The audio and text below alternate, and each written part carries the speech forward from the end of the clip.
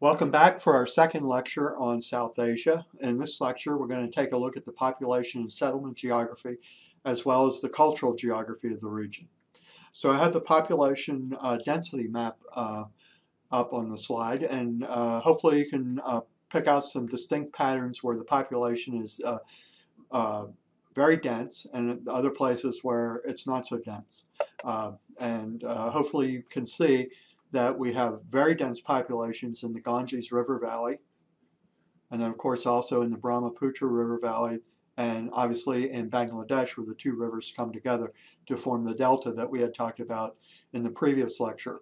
We also have fairly dense populations in the Indus River Valley. So these are really the areas of the most dense population in this region, and actually these river valleys support over half the region's population. You can see there's some other pockets of dense population, particularly around our larger cities such as Mumbai, Delhi, Calcutta, and so forth. Delhi's right up in this area. And then, of course, down in Sri Lanka around Colombo as well, the capital of Sri Lanka. Talking about the population geography of this region, as I mentioned earlier, South Asia will soon surpass East Asia as the world's most populous region. The good news in this region is fertility levels have started to decline and have been declining for a few years now, but population continues to grow very rapidly throughout much of the region. And that's a holdover from the very young population in the area. The decline in fertility levels show distinct geographical patterns. Most of southern and eastern India, along with Sri Lanka, should witness population stabilization relatively soon. However, there's stabilization in the northern regions will continue to increase. And so some of the real patterns that we can observe is obviously in the urban areas, fertility levels are much lower. But when you get into the more rural areas where people make their living doing agriculture, fertility levels remain persistently high, unfortunately. And we'll take a look at the data in the next chart and the next slide that has the population data on it. In India, there's been widespread concern over population growth since the 1960s. There's an introduction of family planning programs. The total fertility rate dropped, and this is related to an increase in women's education and family planning. However, there's an ongoing problem of preference for sons, and sex-selective abortions continues to happen even though it's illegal. So much like we saw in East Asia, in South Asia and several of the countries, there's a real preference for sons, once again, to carry on the family name. Also for sons because sons are able to do work in the fields and so forth, although women also do work in the fields, but men are thought to be more productive. And of course, it's the old age security concept as well. Parents want to have sons so that they can support the parents in their old age. Female children, on the other hand, will go off, leave the family, and marry and will not be available to support their parents in the older age. And actually, that's a real problem in many parts of this region, particularly the more traditional areas. Women tend to be married off very young. The marriages are arranged by their parents, and they tend to, particularly in the rural areas and the traditional areas, they tend to be married off at a very young age, sometimes as young as 14 years old. And they very often end up marrying men that are much older than themselves.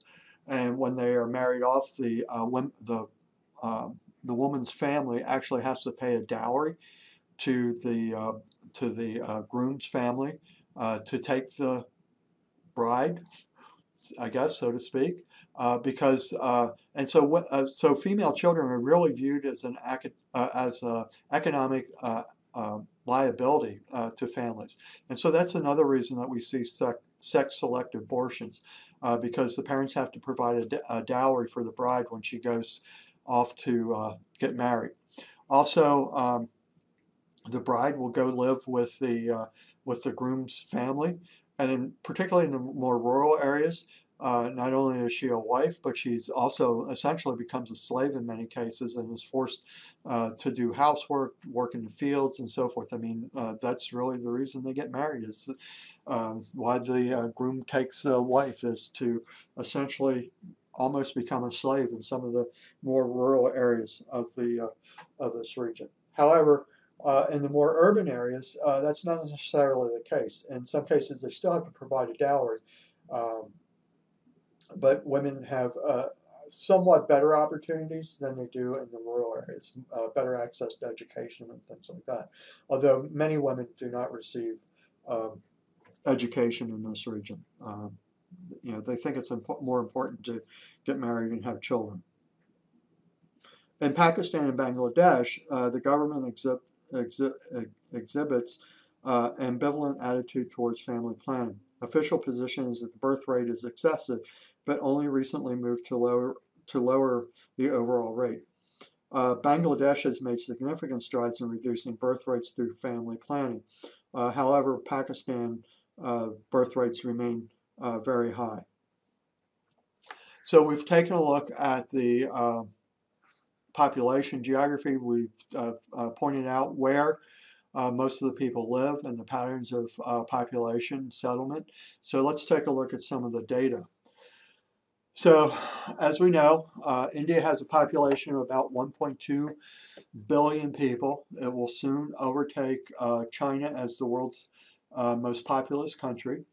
You can see Pakistan has a population of about 185 million people, and Bangladesh about 165 million people.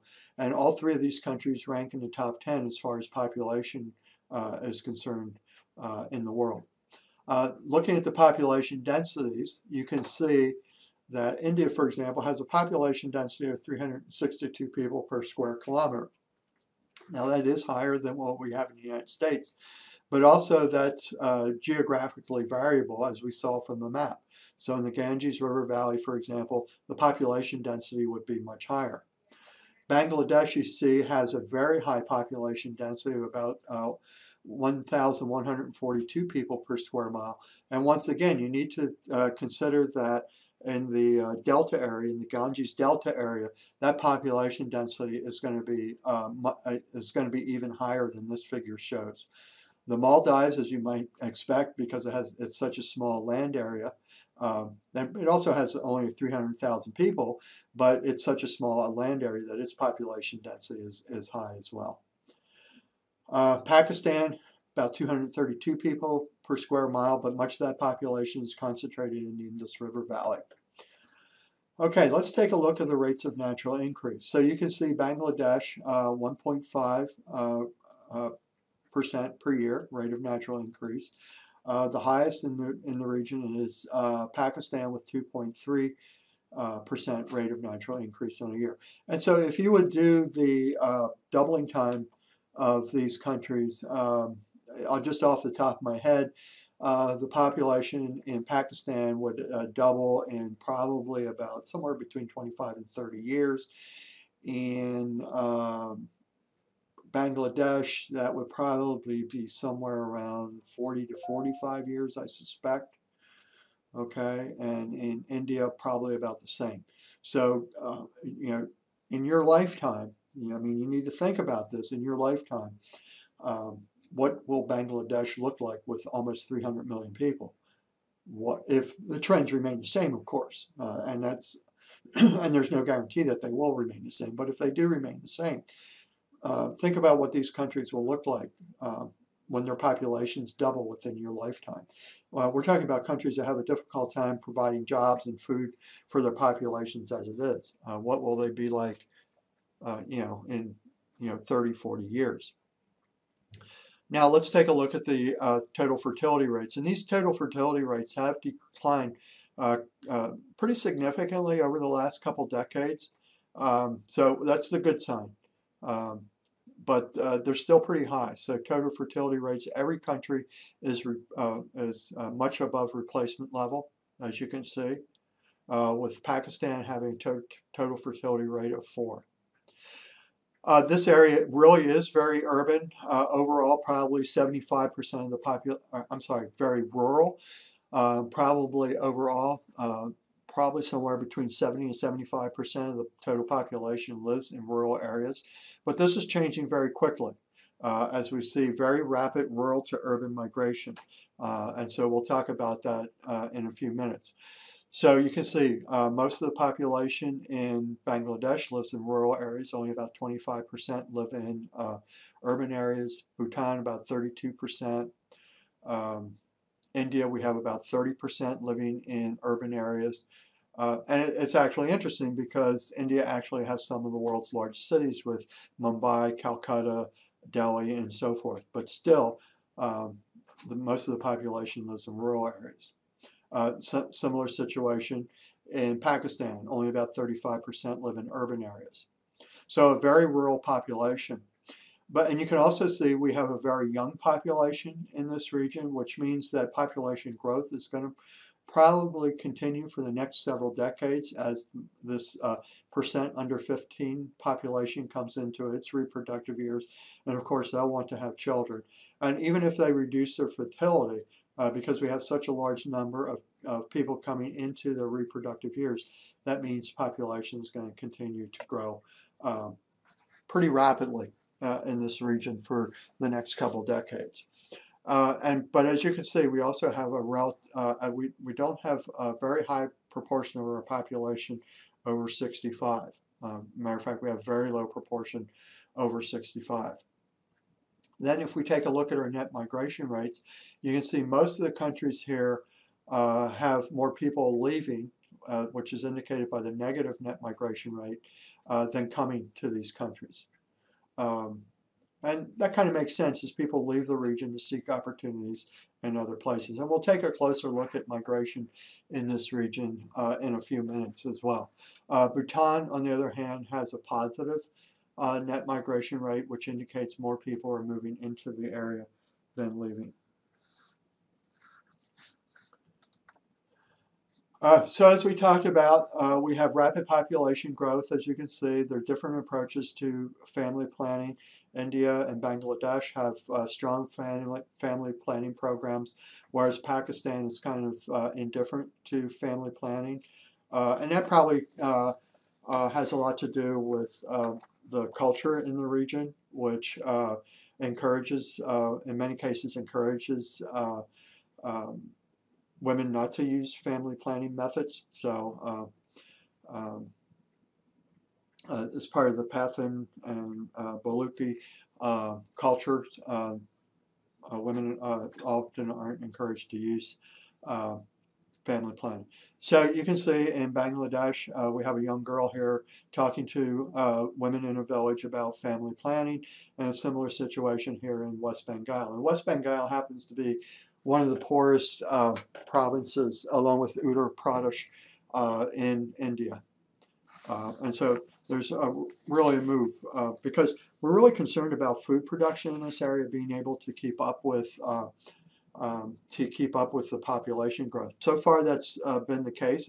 Food production actually has been able to keep up with the very rapid population growth.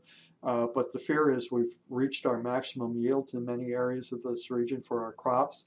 And so in the future, it's a real concern about keeping up with food production and population growth.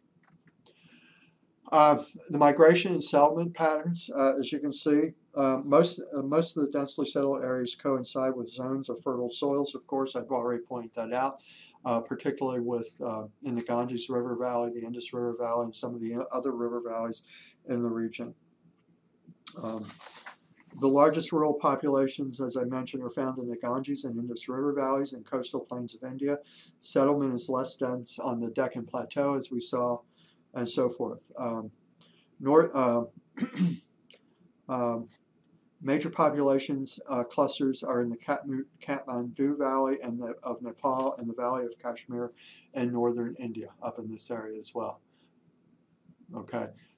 So I did want to talk about the migration patterns in the region. As you can see, major migration streams are within the region. are from the central part of the Deccan Plateau to places like Bangalore. Now, Bangalore is on what is known as the Silicon Plateau. So this is a lot of areas. Bangalore is a city where you'll find a lot of high-tech industries.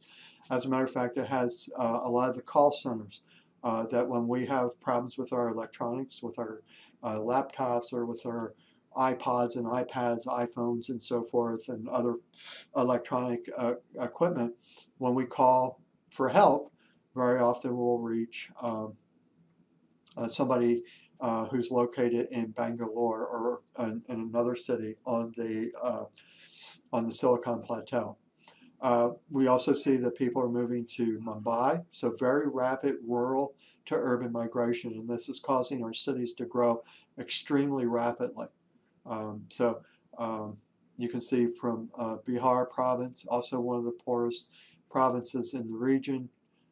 West Bengal is also one of the poorest provinces in the region. These are all agricultural areas. People are leaving these areas to move to the perceived opportunities that they find in cities. And I say perceived opportunities because many times when they come to the cities, they are unable to find employment, and so they're often very disappointed.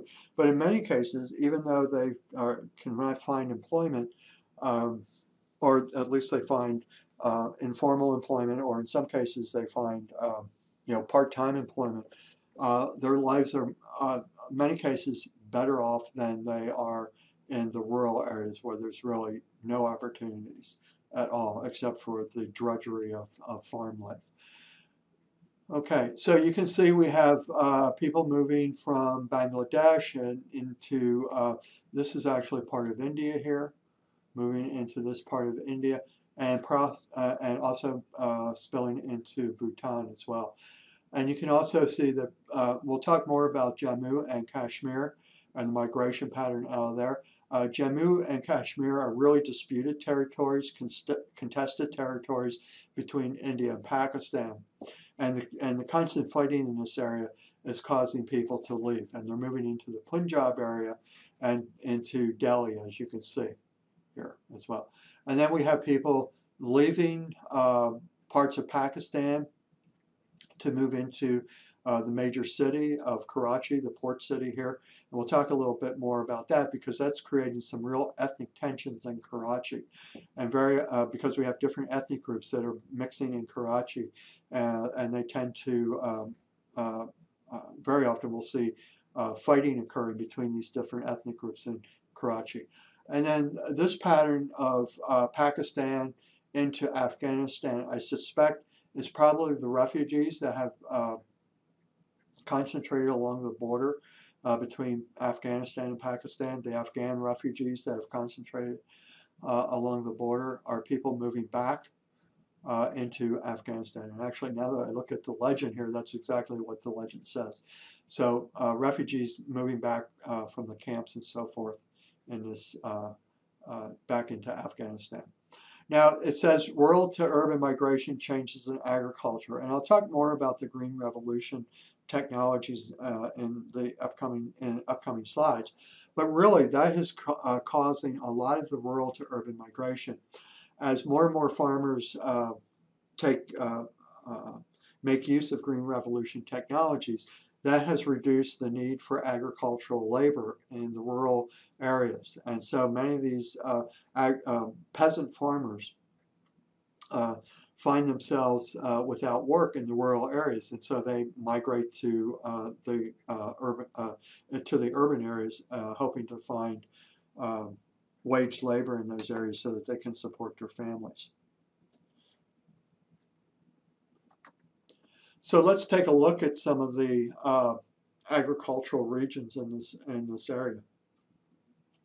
So historically, this region has been less productive than East Asia when it comes to agriculture. The causes of this are complex, including the colonial history, the social status of farmers, and land ownership issues. Some of the crop zones that we'll take a look at are South Asia is divided into distinct agricultural regions. Rice is grown mostly in the lower Ganges River Valley.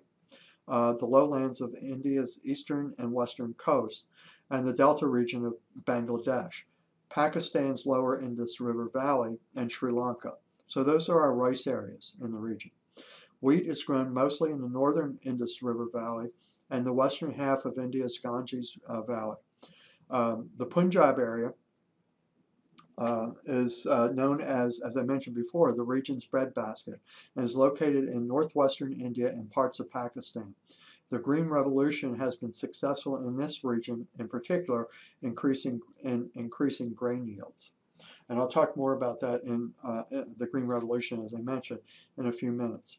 Millet and sorghum are grown throughout the less fertile areas of central India, so mostly in the Deccan Plateau region.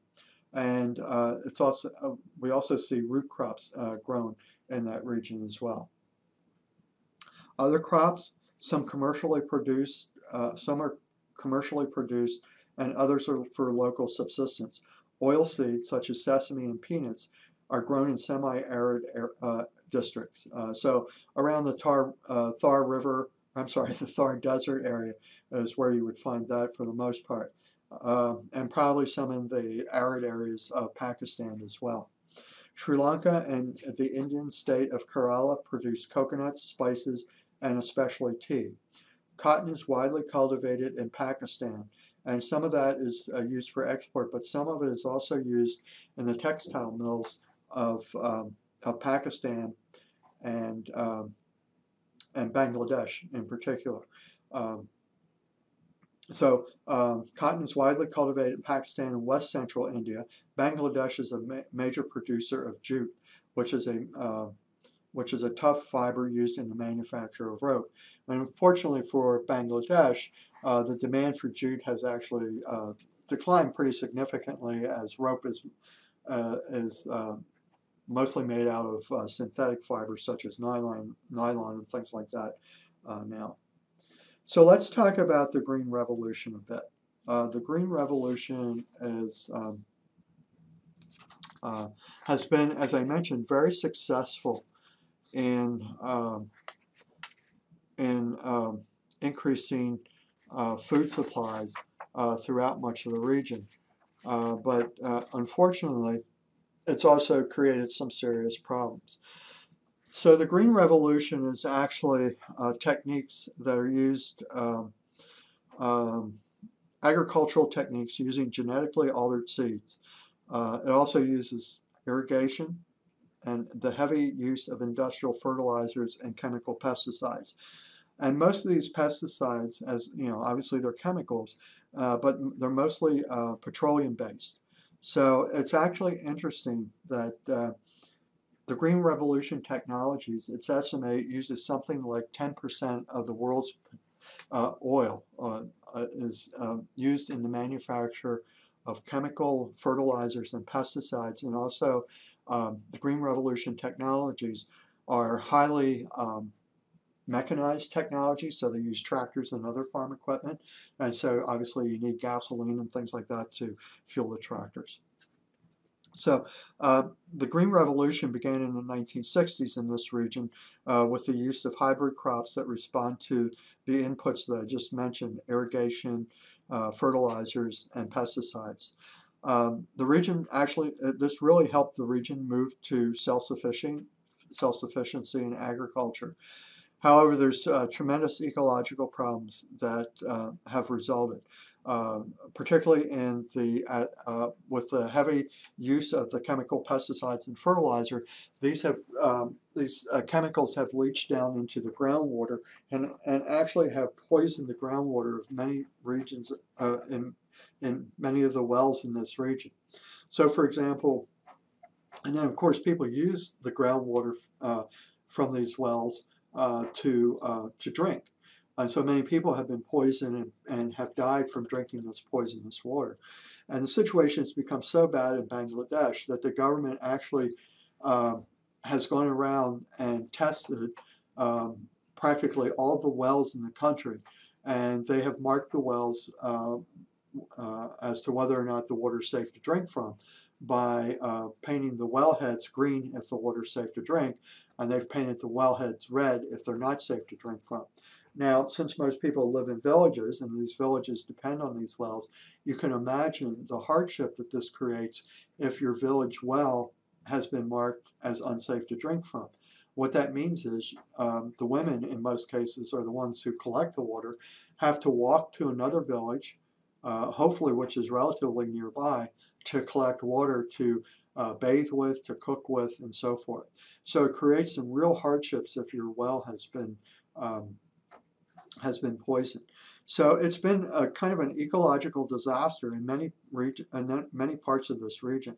It's also created some pretty substantial social problems as well. As I mentioned, many of the peasant farmers have been forced off their land because to make the Green Revolution technologies, to make the investment in those Green Revolution technologies profitable, the farmers have to increase the number of acres or the number of hectares that they farm, because obviously you have to pay for these inputs, and to make the inputs profitable, you have to constantly increase the land area that you're farming. And to be able to do that, the rich farmers are constantly increasing the size of their lands, and this pushes the small farmers off their land.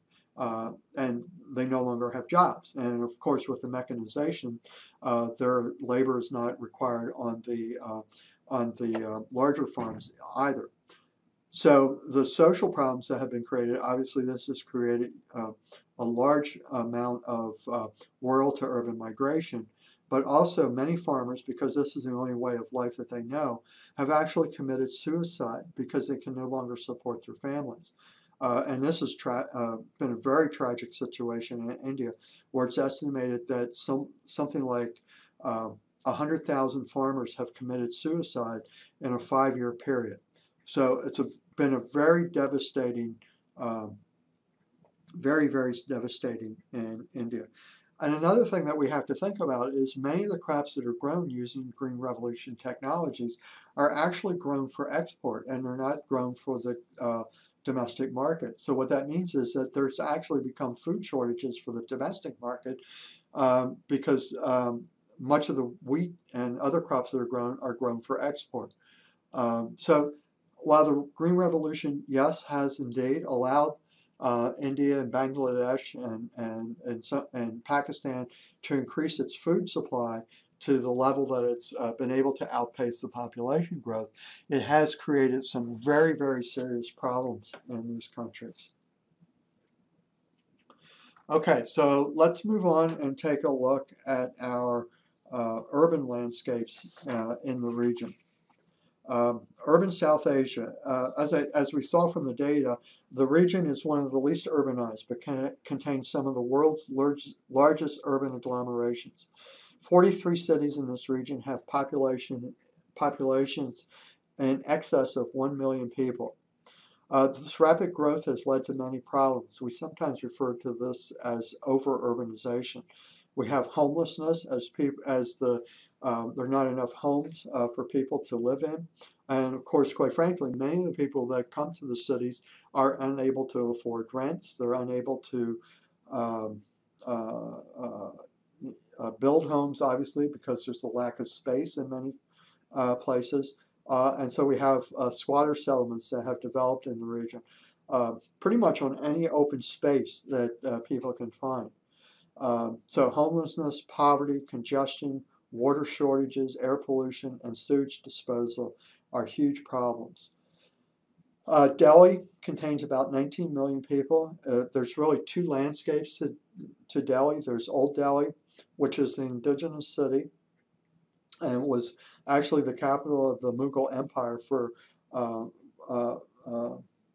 early in this region's history, and New Delhi, which actually became the capital of the British Empire in the region. New Delhi is a planned city, and it was developed since 1911. However, we see rapid growth and unregulated automobile and industrial emissions has made Delhi one of the world's 10 most polluted cities. And the city also has put into place some regulations that has caused some environmental progress to be made. Calcutta, or Calcutta if you prefer, is emblematic of the problems faced by the rapidly growing cities. Over 15 million residents in the city suffers from water and power shortages and a lack of adequate sewage treatment. Considerable homelessness. Streets routinely flood during the rainy season, as I mentioned before, and ethnic tensions abound. Once again, you have to think about this very rapid rural to urban migration. We have all different sorts of ethnicities coming into the place, people with different languages, different religious beliefs, and so forth. So this creates tension within the city because these people end up being concentrated in a very dense population, concentrated very close together.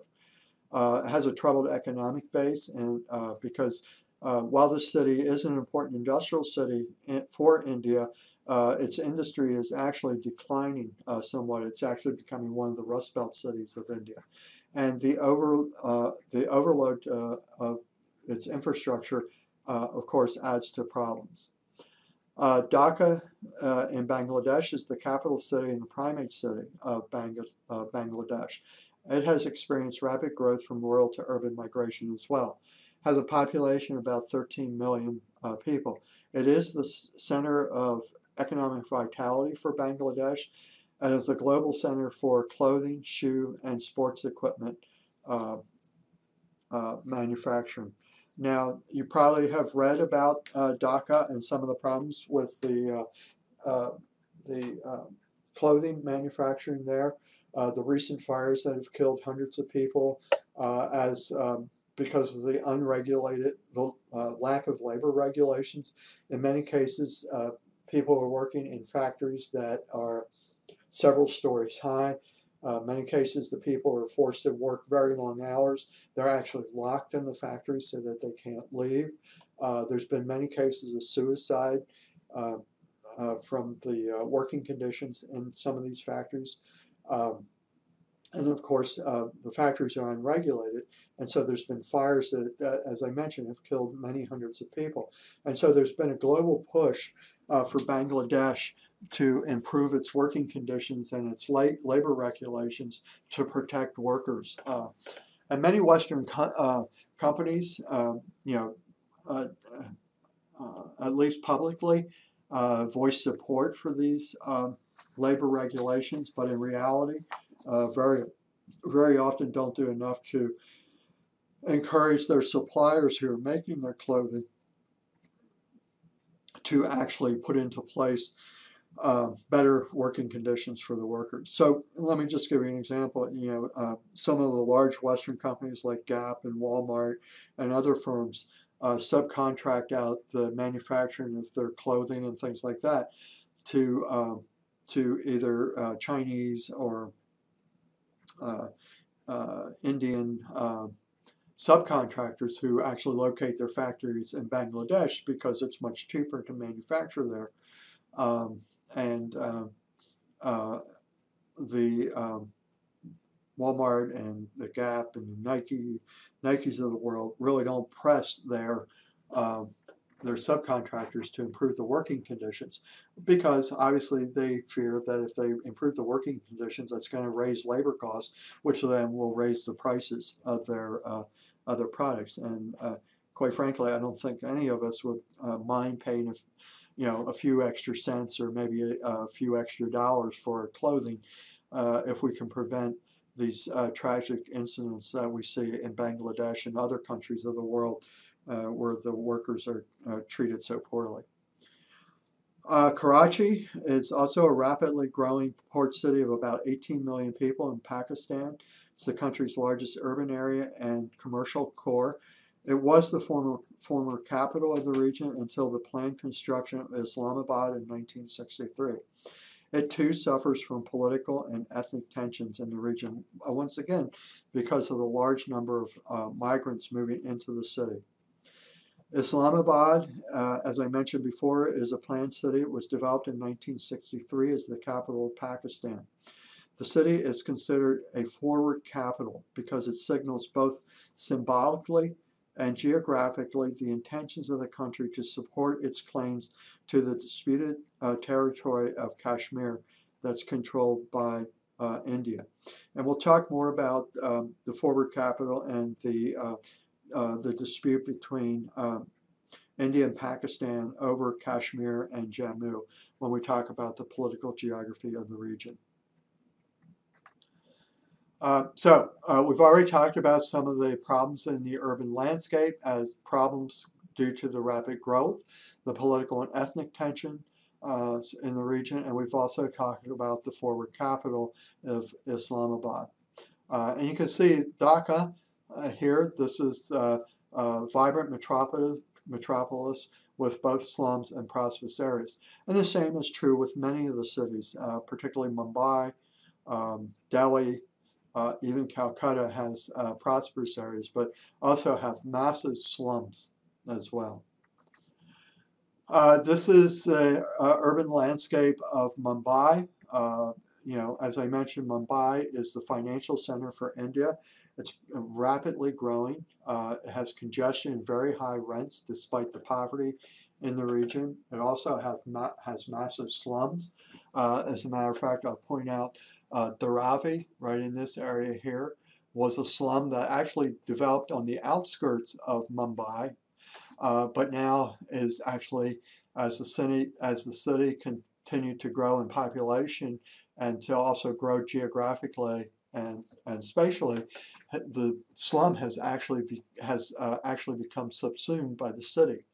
And so this area, the Dharavi slum, which has over 1 million residents, actually has found itself to be on very valuable land. And there's been a lot of movements by the government to try to get the people of Dharavi to leave this area so that they can sell this land to speculators and to developers and so forth to actually develop this area. Obviously Mumbai is the financial center, as I mentioned. It's also the center for movie making. So many of you probably heard of Bollywood. That's Mumbai. So Bollywood movies are filmed, many of them are filmed in Mumbai. So it's also a center for filmmaking as well as financial center. And many of those movies are actually exported around the world.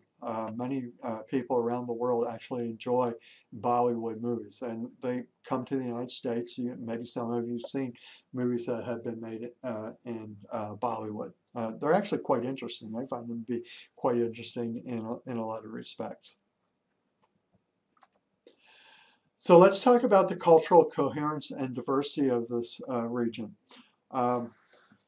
Historically, South Asia forms a well-defined cultural region. The arrival of Islam added new religious dimension to the region, and since the mid-20th century, religious and political strife have increased.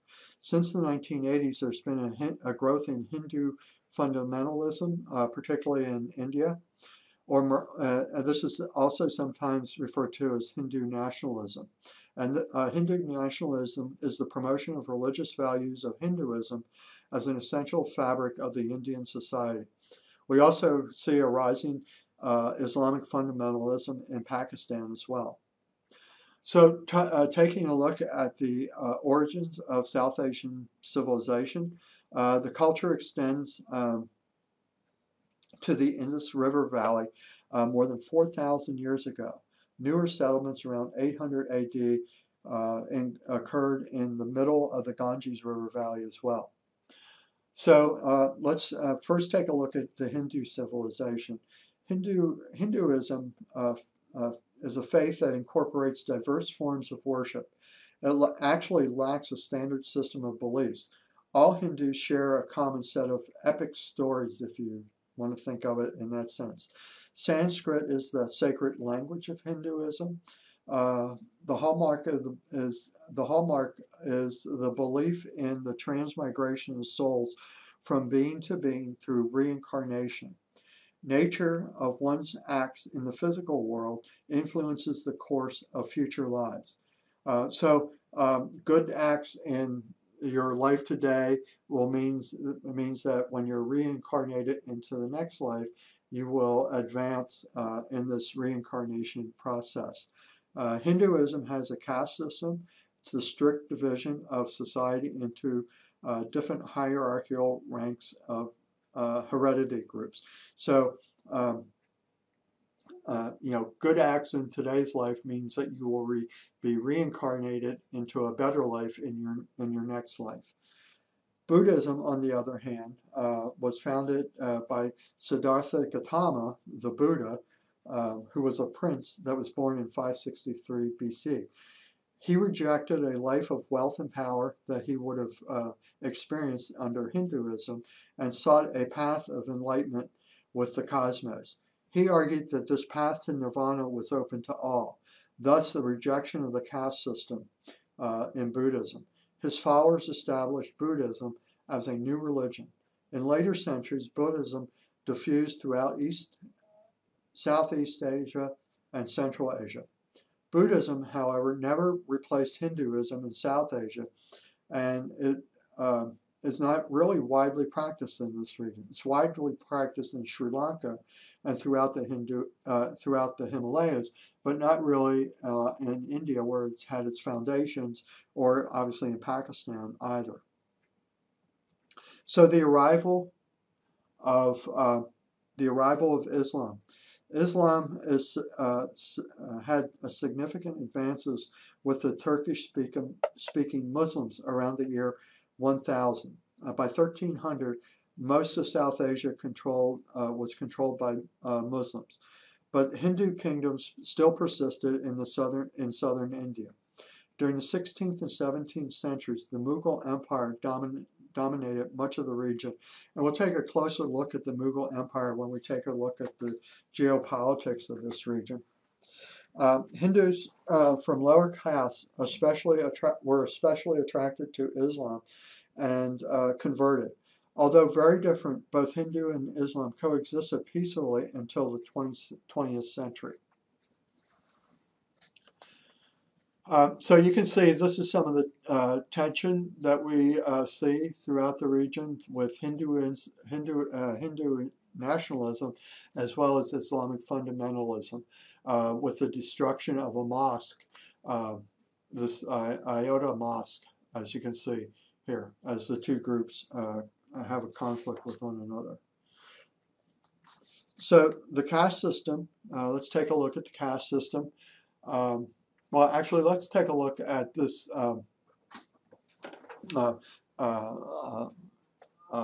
map first. So we've talked about Hinduism. I've already discussed Hinduism, Sanskrit. We've already talked about Buddhism and Islam and the Mughal Empire. So as you can see, this is the Indus River Valley civilization that we talked about that formed about 4,000 years ago. 4,000 to 5,000 years ago in the Indus River Valley.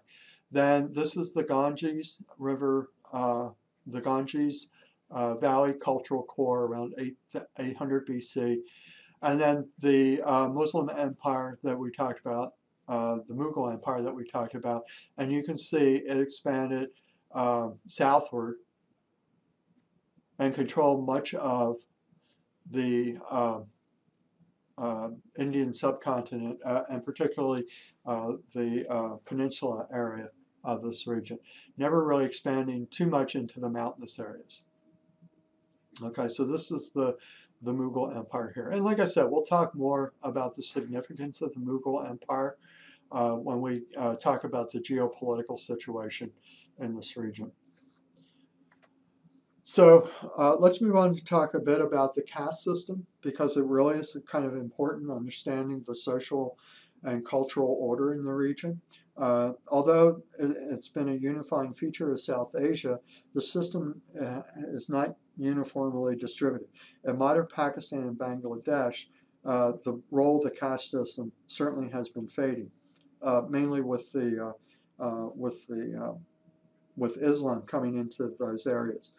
In Buddhist areas, the influence is very minimal. So the Buddhist areas in the Himalaya areas in Sri Lanka, it's very minimal. In India, the caste system has been de-emphasized, but continues to structure day-to-day lives. caste is actually a term. It's actually a term of Portuguese origin, and it combines two distinct local concepts, which are Varna, which is the ancient fourfold social hierarchy of the Hindu world, and Jati, which which is the hundreds of local uh, groups that exist at each Varna level, or in other words, the subcaste, if you wish. The main caste groups, there's three main groups that constitute the traditional elite. First, we have the Brahmins, which are traditionally the priestly class, traditional priestly class, and the traditional intellectual elite in the caste system. Then we have the warrior class, which are the Kashtarayas, and they usually ruled the old Hindu kingdoms. Then we have the Vaishyas, which are the traditional merchant class. And I'm very sorry about my pronunciation of these. I'm sure that my pronunciation is very poor. The fourth category are the Sudras. They are composed of a large array of subcastes, originally reflecting occupational groups. So each occupational group had its own caste, for example. Then we have the Dalits, which were formerly known as the untouchables. The Dalits, this is the group that stands outside the Varna system. As I said, the untouchables. These are low-class positions derived from unclean occupations, such as leather workers, scavengers, latrine cleaners, swine herders. Many Indian Dalits converted to Islam, obviously, because of their poor treatment under Hinduism. They also converted to Christianity and Buddhism. However, the discrimination continues. The changing caste system. The system is in a state of flux. The concept of untouchability, for example, is technically illegal in India, but obviously it's been very difficult to either enforce or actually to change the view of the people about this. Let's talk about the contemporary religion in the region. As you can see, obviously Hinduism is dominant in India, and actually Hinduism is considered to be an ethnic religion. So you will find probably 95% of all the world's Hindus or people who practice Hinduism in India. It doesn't really proselytize or try to get converts. You'll find Hinduism in other parts of the world as Hindus have migrated to other parts of the world. So this is the area of Hinduism. Islam, as you can see, is largely found in Pakistan, okay, as well as in Bangladesh. And then you can see there's some mixture of Hinduism and Islam in some of these areas as well. Sikhism is found mostly in Sikhism, which is really kind of a combination between Islam and Hinduism, is found mostly in the Punjab area up in here. And as a matter of fact, we'll talk more about this when we talk about the political geography. Sikhs would actually like to separate from India and form their own country. And we'll talk more about that as we move in. The name of the country would be Khalistan, and they want to move away from here. And this has also been an area of conflict between those who practice Islam and Sikhism up in this area. We also have Buddhism and Jainism, and as you can see, Buddhism in the purple colors mostly in the mountainous areas and the Himalaya areas, for example, in the region, and also down in Sri Lanka. And then Jainism, which is a very interesting religion, is largely found down in this area, down in here, in combination with Hinduism as well. And then we have some tribal religions, particularly up in the very high elevations of the Himalaya Mountains. So let's take a quick look at some of these religions. As I mentioned, Hinduism is found mainly in Pakistan, Bangladesh, and Sri Lanka.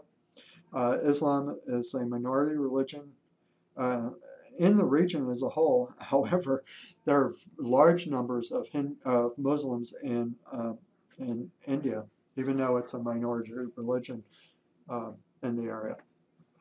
Uh, so the overwhelming numbers of Muslims are found in Bangladesh and Pakistan and India, most concentrated in four areas: in India's cities, in Kashmir, in the upper and central Ganges Plain, and in the southwestern state of Kerala, which is down in this area.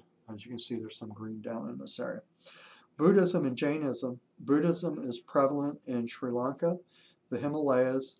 Jainism originated around 500 BC as a protest against Orthodox Hinduism. It's an extremely nonviolent religion, which is a nice thing. Agriculture is forbidden for the fear of plowing might harm insects and things like that. Some Jains actually wear masks over their nose and mouth to prevent the breathing in of the very small insects that we have in our air, microscopic insects and things like that. So they do not believe at all in killing any sort of living being, and so it's a very nonviolent religion. And as I mentioned, it's found mostly over in this area. So it's concentrated in northwestern India, as I mentioned, and also in the Gujarat province as well, which is over in the northwestern part as also. Other religions include Christianity and Judaism, which is scattered throughout the region. So not many Jews in the region, but most would be concentrated obviously in the large cities. So let's move along to take a look at the linguistic diversity of the region. And this region is very linguistically diverse. It's estimated that we could see probably upwards of about 1,000 different languages in the region. So one of the things I had mentioned when we talked about the Dravidian languages, particularly when we were talking about, I believe it was Central Asia, is where we found actually some Dravidian languages spoken. You can be kind of surprised about that because most of the Dravidian languages are actually spoken in the very southern part of the Indian subcontinent, as you can see from this map. So we have this very distinct dividing line across India that divides the Dravidian languages from the Indo-Aryan languages or the Indo-European languages. Okay, so as I mentioned, this important dividing line between north and south. The northward are the Indo-European languages, southward are the Dravidian languages, and the Dravidian languages are actually a family unique to South Asia. We also have some scattered Austroasiatic languages throughout the area. So Indo-European languages include Iranian languages such as Baluchi and Pashtun are found in western Pakistan, as you can see, over in this area. Okay, and then we also have Indo-Aryan languages are closely related. So Hindi is the most widely spoken language in South Asia, with Bengali second, the second most spoken language, and Urdu is actually the official language of Pakistan. So we would find a lot of people speaking Urdu in Pakistan as well. Then we have the languages of the South, where we have the four main Dravidian languages, each of which is associated with an Indian state. So we have Kannada, which is associated with the Kannada languages, which is associated with Karnataka, the Karnataka state, which is right in this area.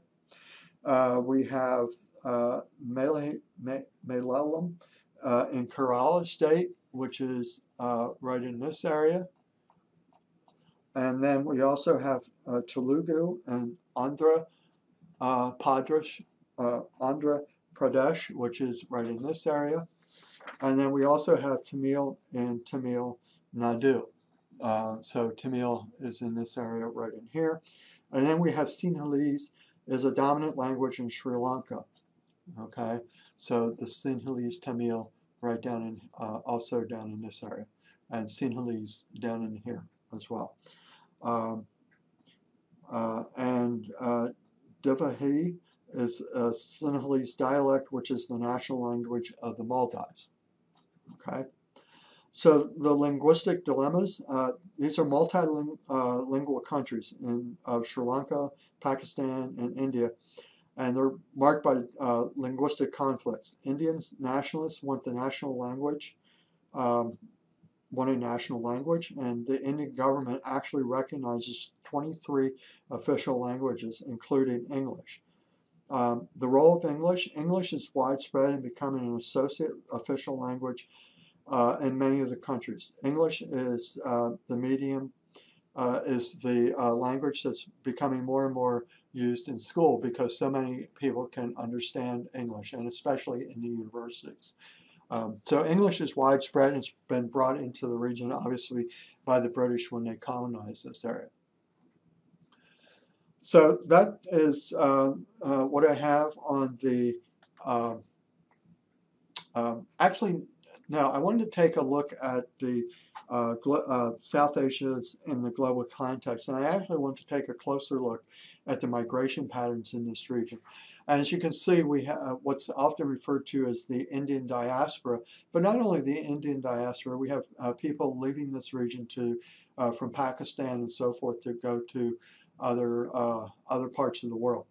So the Indian diaspora, we have many Indians. One of the main migration routes, or main flows of migration, is to the UK. Largely as a result of the connection during the colonial period between the UK and this region. But also we have a pretty substantial migration flow from India and this region to the United States as well, and especially to some of the major cities in the United States. As I'm sure most of you who live here are well aware of. New York City, for example. Toronto has a large population of South Asians, as does Chicago, and of course San Francisco and Los Angeles would also have large population concentrations as well.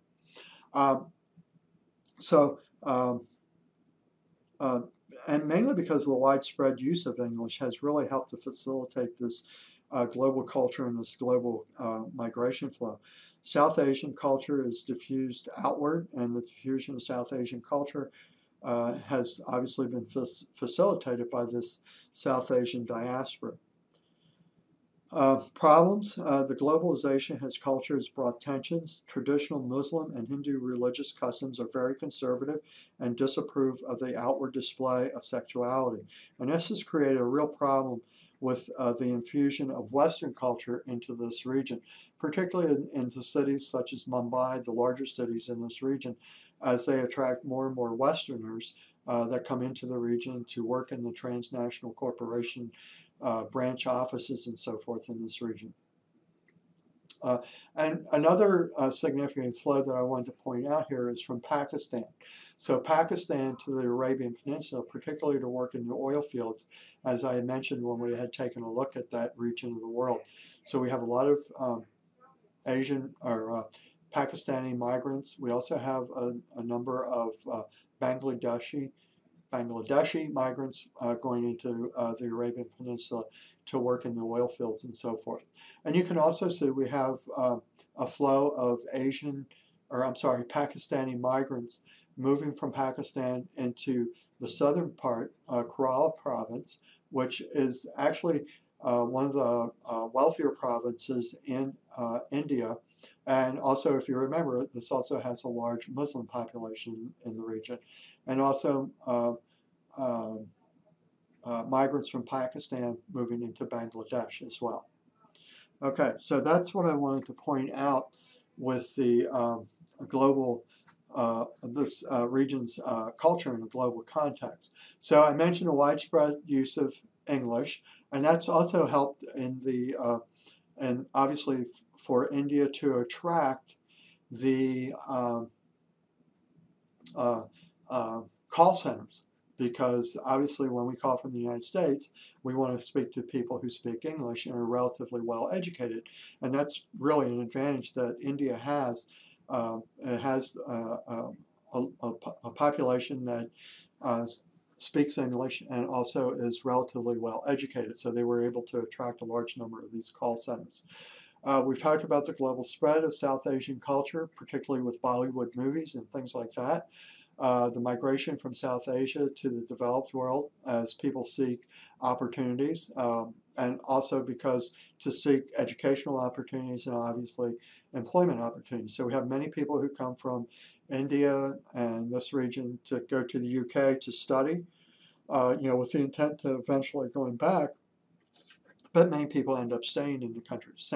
Similar situation to the United States. People come to the United States to go to college, but also we have many professionals who come to the United States, such as doctors and dentists and so forth, that come to the United States and end up staying here for long periods of time as they establish their inventions. And so these are some of the cultural tensions that you might see in the region. I believe this is Richard Gere who gave a Bollywood star a kiss during an award ceremony, and he was actually, the very conservative people actually wanted him to be banned from ever coming back to India because of this kiss. And you can see it's just a kiss on the cheek. It's not like he was kissing her on the lips or anything like that, that people might think would be controversial.